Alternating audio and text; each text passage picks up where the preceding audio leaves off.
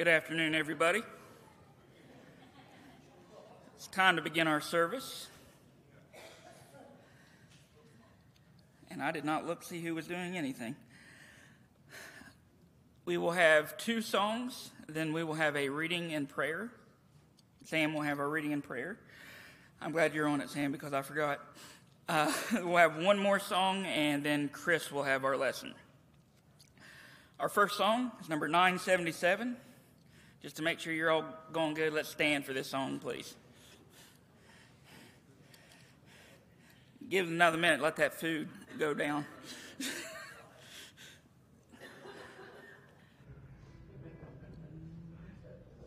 In heavenly honor we live to the land, the battle belongs to the Lord. No weapon that's fashioned against us will stand, the battle belongs to the Lord. And we sing glory, honor, power, and strength to the Lord. We sing glory, honor, power, and strength to the Lord. When the power of darkness comes in like a flood, the battle belongs to the Lord. He's raised up a standard, the power of his blood. The battle belongs to the Lord. And we sing glory, honor, power, and strength to the Lord. We sing glory, honor, power, and strength to the Lord. When your enemy presses and are do not fear, the battle belongs to the Lord. Take courage, my friend, your redemption is near. The battle belongs to the Lord. And we sing glory, honor, power, and strength to the Lord. We sing glory, honor, power, and strength to the Lord. Please be seated. Our next song is number 898, Unto Thee, O Lord. After this, Sam will have our reading and prayer.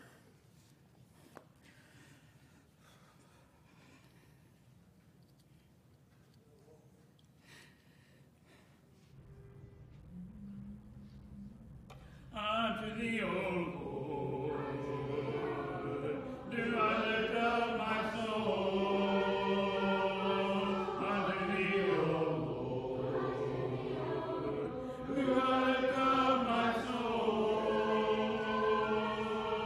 Oh my God, I trust in Thee. Let me not be ashamed, but not my enemies triumph over me. Yea, let none that way only be ashamed. Yea, let none that way only be ashamed. Oh my God, I trust in Thee.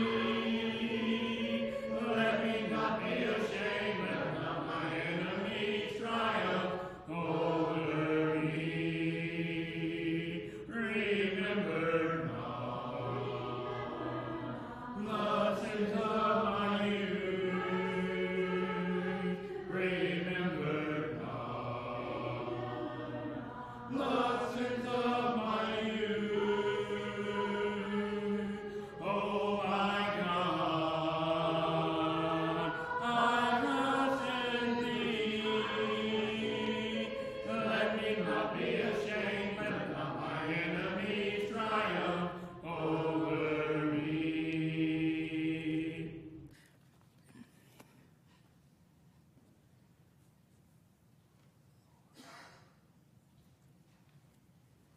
Good evening. I'll be reading from Genesis chapter 24, verses 1 through 6. Genesis 24, 1 through 6.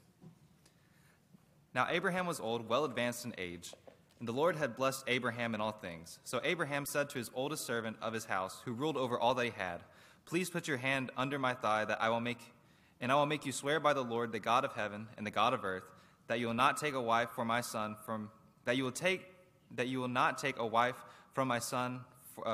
my daughters of the Canaanites, among whom I dwell. But you shall go to my country and to my family, and take a wife for my son Isaac." And the servant said to him, Perhaps the woman will not be willing to follow me to this land. Must I take your son back to the land from which I came? But Abraham said to him, Beware that you do not take my son back there. Let us pray. Dear Lord, we thank you for all that you've blessed us with, for the time that we get to spend with each other, growing closer to each other and growing closer to you. We ask that everything that we do might further your kingdom and help others grow close to you. Please be with Mr. Chris as he brings us the lesson. Let him have a ready recollection of everything that he's prepared. Forgive us when we fall short. And in your son's name, amen.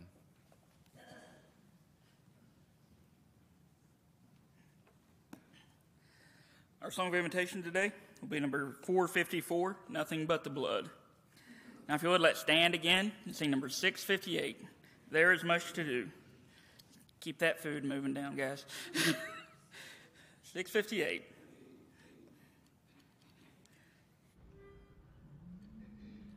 There's much to do, there's work on every hand. Hark the cry, welcome, ringing through the land. Jesus calls the reaper, I must active be. What will thou, Master, here am I to be. Here I sing and Lord, here I sing, Lord, send me. Here I sing and Lord, ready at thy bidding, Lord, send me.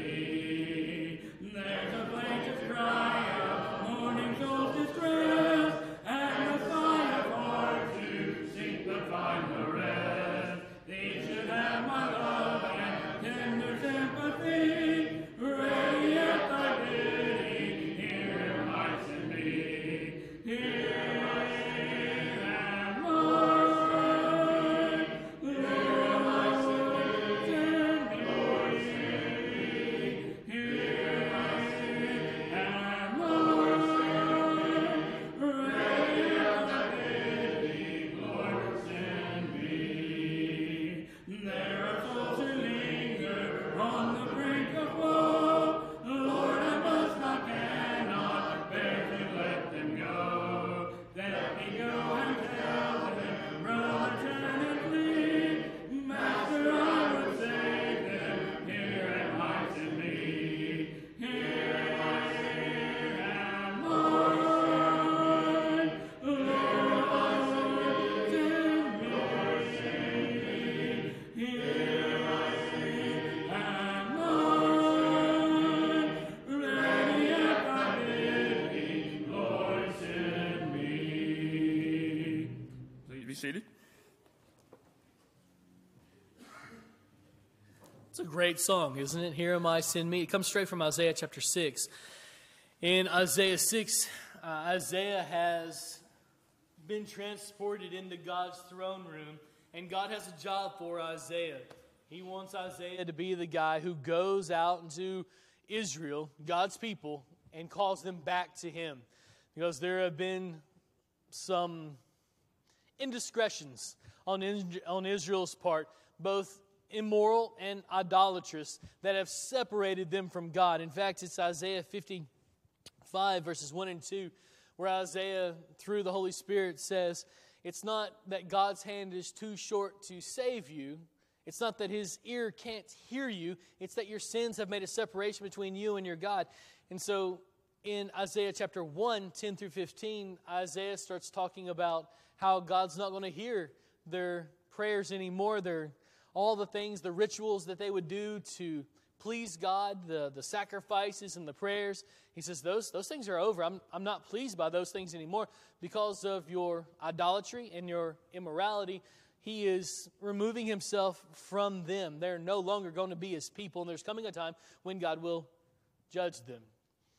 In Isaiah chapter 6, where our song we just sang comes from, God starts looking for someone to stand in the gap. He's purified Isaiah by this point with the coal to his lips, and Isaiah before then says, I'm undone. I'm a man of unclean lips. I live in the midst of a people of unclean lips, and truer words were never spoken unless they were spoken in our generation, right? And so God cleanses Isaiah's lips. The thing that he's pointed out is his problem of why he can't serve. So God removes that excuse, and then he starts looking for someone to help, someone to serve. And Isaiah, I don't know if he looks around, but there's no one else in the throne room outside the 24 elders, the 4 living creatures. There's no other alive human being in the throne room, but I suppose maybe he looks around and kind of raises his hand, and he says the exact same words we just sang, Lord, here am I, send me. I want to be the one who stands in the gap and calls people back to you. I want that job. That's my job. I want that. That's your job. You need to want that. That's our job. We need to want that, don't we? That should be our passion. There's a hole in our community, and we have the answer, and we need to go tell them, right? That's our job. So here am I, send me. Today, as we do for every last Sunday of the month, we have our service projects coming up after our time together here. We've got a couple of options to say, Lord, here am I, send me. So one of the options is you can knit hats with Amber Payne. She's going to show you how to knit the hats if you want to. If you've never crocheted a day in your life, she can teach you how. We have looms and we have the yarn, all this stuff, and it's all been prepared, and all it needs is your hands to do it and your prayers to work through it. We send these to the Cancer Center in Huntington, and they hand them out to the cancer patients for us. The funny thing about this is, who knows who gets one of those? You know, this is completely random thing. Like, we don't have any part in who gets what hat or who gets a hat even. This is something that we're faithful to do and rely on God to do the rest. But it's kind of what he's good at. That's his wheelhouse, in doing the rest. He takes up the slack. Where our efforts stop and stall out, he takes up the rest. And Paul would say in 1 Corinthians 3 that he gives the increase. We'll talk about that in just a second. So if you want to knit a hat for some cancer patients, we have that opportunity today. Right after services are over, you go down to the old auditorium, down to the very end, I think is where we said it was going to be, and Amber will meet you there, and you can learn how to crochet a hat. If you want to be outside, it looks like maybe the rain will hold off for a bit longer. We're going to go door knocking today. It's something that we've been doing the last couple of weeks or so. It's something that we need to do. Evangelism ought to be in our veins. We need to give people the opportunity to come. They're never going to come if they don't hear, right? How are they going to hear unless somebody tells them? You're that somebody. So today, we're going to go out door knocking. Marvin's going to meet you back here in the foyer on those couches. You'll get a map. You'll get some flyers and go out and do the neighborhood that you're assigned to. And these will pop up every so often, maybe once, twice a Saturday, or once or twice a month. Maybe we'll say, hey, we're going to door knocking. And our plan is to cover the entire bit of Proctorville and Rome. And that's not all that much, is it? We've pretty well already covered most of Proctorville, if not all of it. So we're making progress here. The interesting thing about this is it's another thing kind of like the hats, kind of like all of our projects. You don't really know who's behind that door, do you? You don't really know who's already planted some seed there. You don't know that your words aren't going to make a huge impact in someone's life, right? Who could be on the other side of that door? It could be the next Marshall Keeble, could be on the other side of that door, right? He's a famous preacher from generation past, but the next famous preacher, the next great guy who stands in the gap, like Isaiah, like you, could be standing on the other side of that door. And you just don't know. I've come to the realization with evangelism that it's not so much the grand gestures that matter, it's the small things that mount up to a great thing that matters.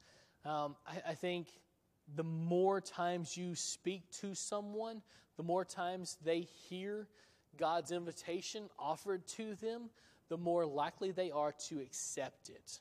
Does that make sense? I think that makes sense with everyday kind of common sense stuff, right?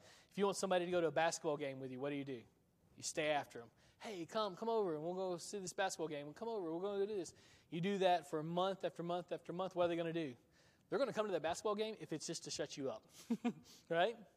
You want somebody to go to lunch with you. What do? You keep on talking to them, right? Hey, come on, let's go over here. Eventually, they'll come. Same thing's true with evangelism. The more times we touch people, the more times we offer the invitation to them, the more likely it is that they will accept it. You probably all know someone who has a story like this, right? Maybe they fell away from the church or had never been a member of the church, but someone invited them to a VBS or a camp or a worship service or a service project or some event or a service of the local congregation there, and they came. Maybe they came once. Maybe it took 15 or 20 invitations for them to come, but they came. And they were baptized, and their life changed, and their family tree changed, and their kids became members of the church, and their grandkids became members of the church. You probably have stories like that, just like I do, where you see the potential for this kind of thing. You never know who's on the other side of the door. In the bulletin, I kind of portrayed it as building a wall. And that's the way I look at evangelism is every time you talk to someone, you put another, to use a song lyric, you put another brick in the wall, right? You're slowly building a wall until eventually you get the wall done and the person says, yes, I would like to come. If nothing else, then just to shut you up and so you stop asking, right? But then they come and God does something. When we're faithful in the small things like this, He works through these things. Turn over to Genesis chapter 24. I just want to spend just a few minutes in this text. This is probably one of my favorite passages because it's just so odd. Genesis 24. Abraham is getting old. His son Isaac, the son of promise, the one that literally God's promises are riding on this boy. He's about my age by this point. He doesn't, maybe a little younger than me. He's probably in his 30s, I think, before he gets married. Abraham's getting older. He knows he's about to die, and he wants his servant to promise to take care of his son's future. God's already made some promises about this boy. Isaac's going to be, many nations are going to come out of Isaac, and Abraham is aware of this. He understands. He believes everything that God has said in relation to this. He just doesn't see how it's going to happen. And so he's trying to set Isaac up for success. You don't take a Canaanite wife, right? Because this is going to lead you in a direction you don't need to go. They're not faithful. They don't understand Yahweh's promises or His commands. So you don't take a wife from them. And so Abraham says, you go back to my family, where I come from, and you're going to find some unfaithful people there too, right? As evidenced in Scripture. But they are your best shot. At least they're familiar with Yahweh's ways. And so he sends his servant back to where Abraham is from, and he meets a young lady there. But do you know how all this hashes out? He meets Isaac's future wife, but it's not like on Tinder. It's not on Facebook or something. He meets her at a well, and he's already made this deal, for lack of a better term, with God, where he says something like, here's what we're going to do, the Lord. So what I'm going to do is I'm going to go over to this well, and whichever woman comes down and offers me a drink, but also offers to feed my camels, she's going to be the one that you want me to pick for Isaac. Sounds crazy, right? The whole thing sounds crazy, right? To go all the way back to the country that he left to get a wife for his son when there's plenty of women here in Canaan sounds a little crazy, but Abraham was faithful in this thing, and look what happened. God's promises rang true in Isaac, didn't they? So he makes this agreement with God, and this woman comes out. She offers him water. She also offers to water his camels, which he has a caravan of camels. This would have taken hours for her to do this, provide enough water, trip back and forth from the well to the camels. It would have taken hours to do this. So there's some hard work and all these kind of things. that you can learn about this young lady from this incident. But this is the agreement that he's made with God. And so he knows that she's the one for Isaac. He was faithful in this thing. It's something small.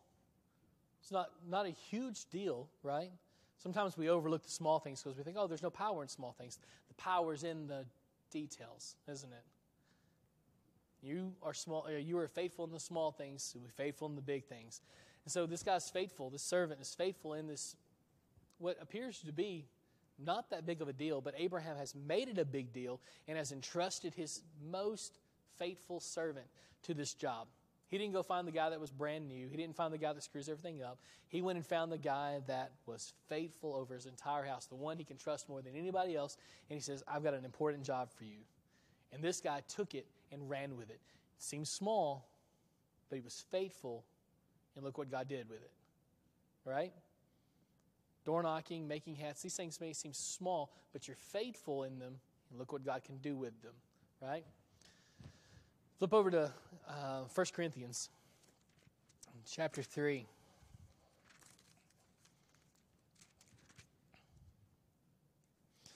Paul's making this argument to the Corinthian congregation about whether it matters who baptizes you or not. And like we said earlier, the Corinthian congregation, they're just ripping themselves apart with all these divisions.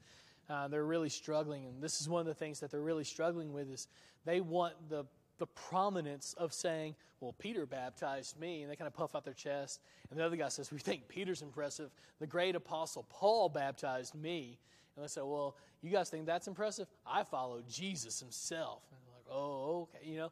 And so all these power plays are going on in the Corinthian congregation. And so we enter into the context right here with this. In 1 Corinthians 3, verse 6, Paul kind of says, it doesn't matter who baptized you. Listen to what matters. Verse 6, I planted, Apollos watered, but God gave the growth. So neither he who plants nor he who waters is anything, but only God who gives the growth. You're faithful in this small thing, and what can God do? Well, he does what God does. He grows it. He gives the increase, is what some translations say. He does his bit. There's parts of this that you can't do, right? You can't make someone be faithful. You can't go to the door, and you're not going to be able to be eloquent enough, to be logical enough, to have all the right arguments, to force someone into faith. You can't do it. Doesn't work like that.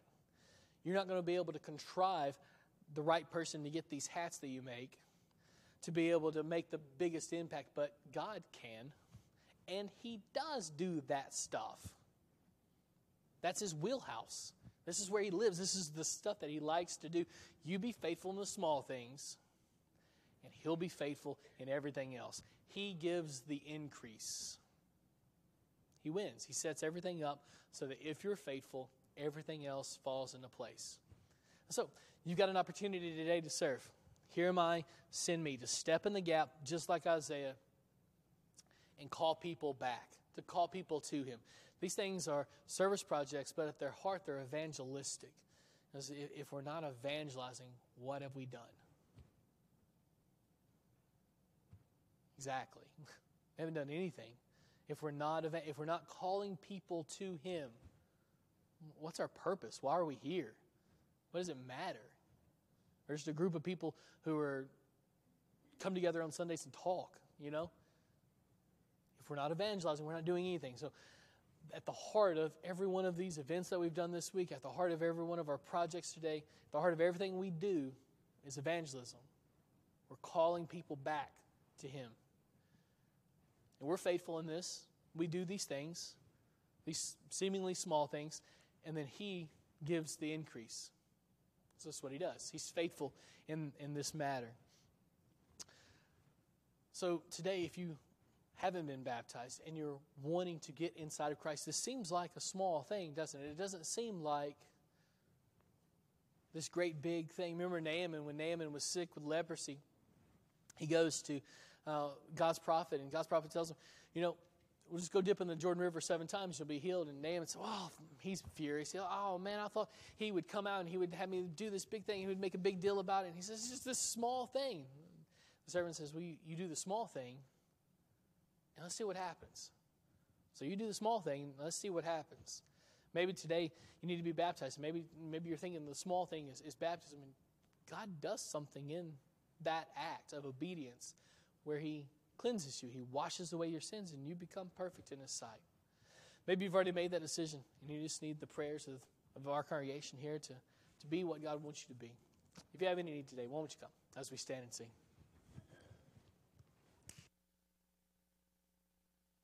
Wash away my sin, nothing but the blood of Jesus. What can make me whole again? Nothing but the blood of Jesus. Oh, precious is the flow that makes me white as snow. No other fount I know, nothing but the blood of Jesus. For my pardon this I seek, nothing but the blood of Jesus. For my cleansing this my plea, nothing but the blood of Jesus. Oh, precious is the flow that makes me white as snow. No other fount I know, nothing but the blood of Jesus. Nothing can for sin atone, nothing but the blood of Jesus.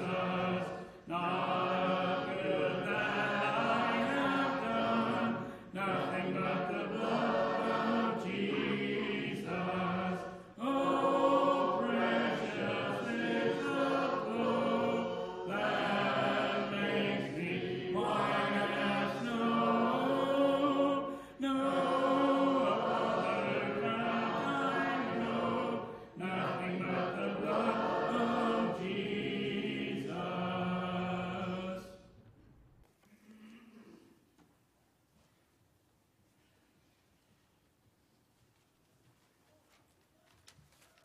I have a few announcements before we dismiss. Like Mr. Chris said, we have the 2 options for service projects after this, the crocheting in the old auditorium and with Mr. Marvin going door knocking.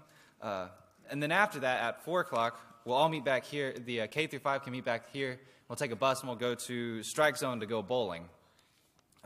The Thursday's lady class is canceled for July. We have the service project coming to Waverly, Tennessee, coming up from the 17th to the 20th. Wednesday night after service, we will have a family movie night after Bible class. Bring your lawn chairs and drinks, and we'll watch Family Camp. Fort Hill starts Sunday, July the 3rd, and we have the Father-Son Camp Out on the 29th at the Leaps Cabin. On our prayer list, we have a few people: Miss Myrna McCallicote, Jim Haney, Sandy Galloway, Jennifer Baker, Janie Judge, Glenn Judge, and Lisa Baisden. I'm so sorry. If anybody hasn't had the opportunity to partake of the Lord's Supper, it has been prepared in the conference room out this door, in the first door to the right. And we will have a song and a closing prayer.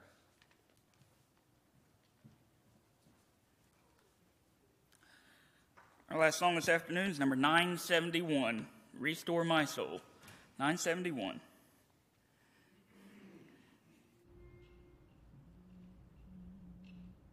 Restore my spirit, Lord, I need restored. My heart is weary, please help me, dear Lord. I stand in need of more strength from your word. Renew my love, rebuild my faith, oh, restore my soul. Revive the fire, Lord, deep in my soul. Stir my desire to work in your fold.